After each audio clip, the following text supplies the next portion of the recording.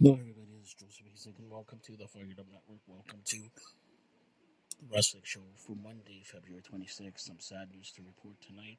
Ole Anderson, the founding member of the Four Horsemen, has died at the age of 81.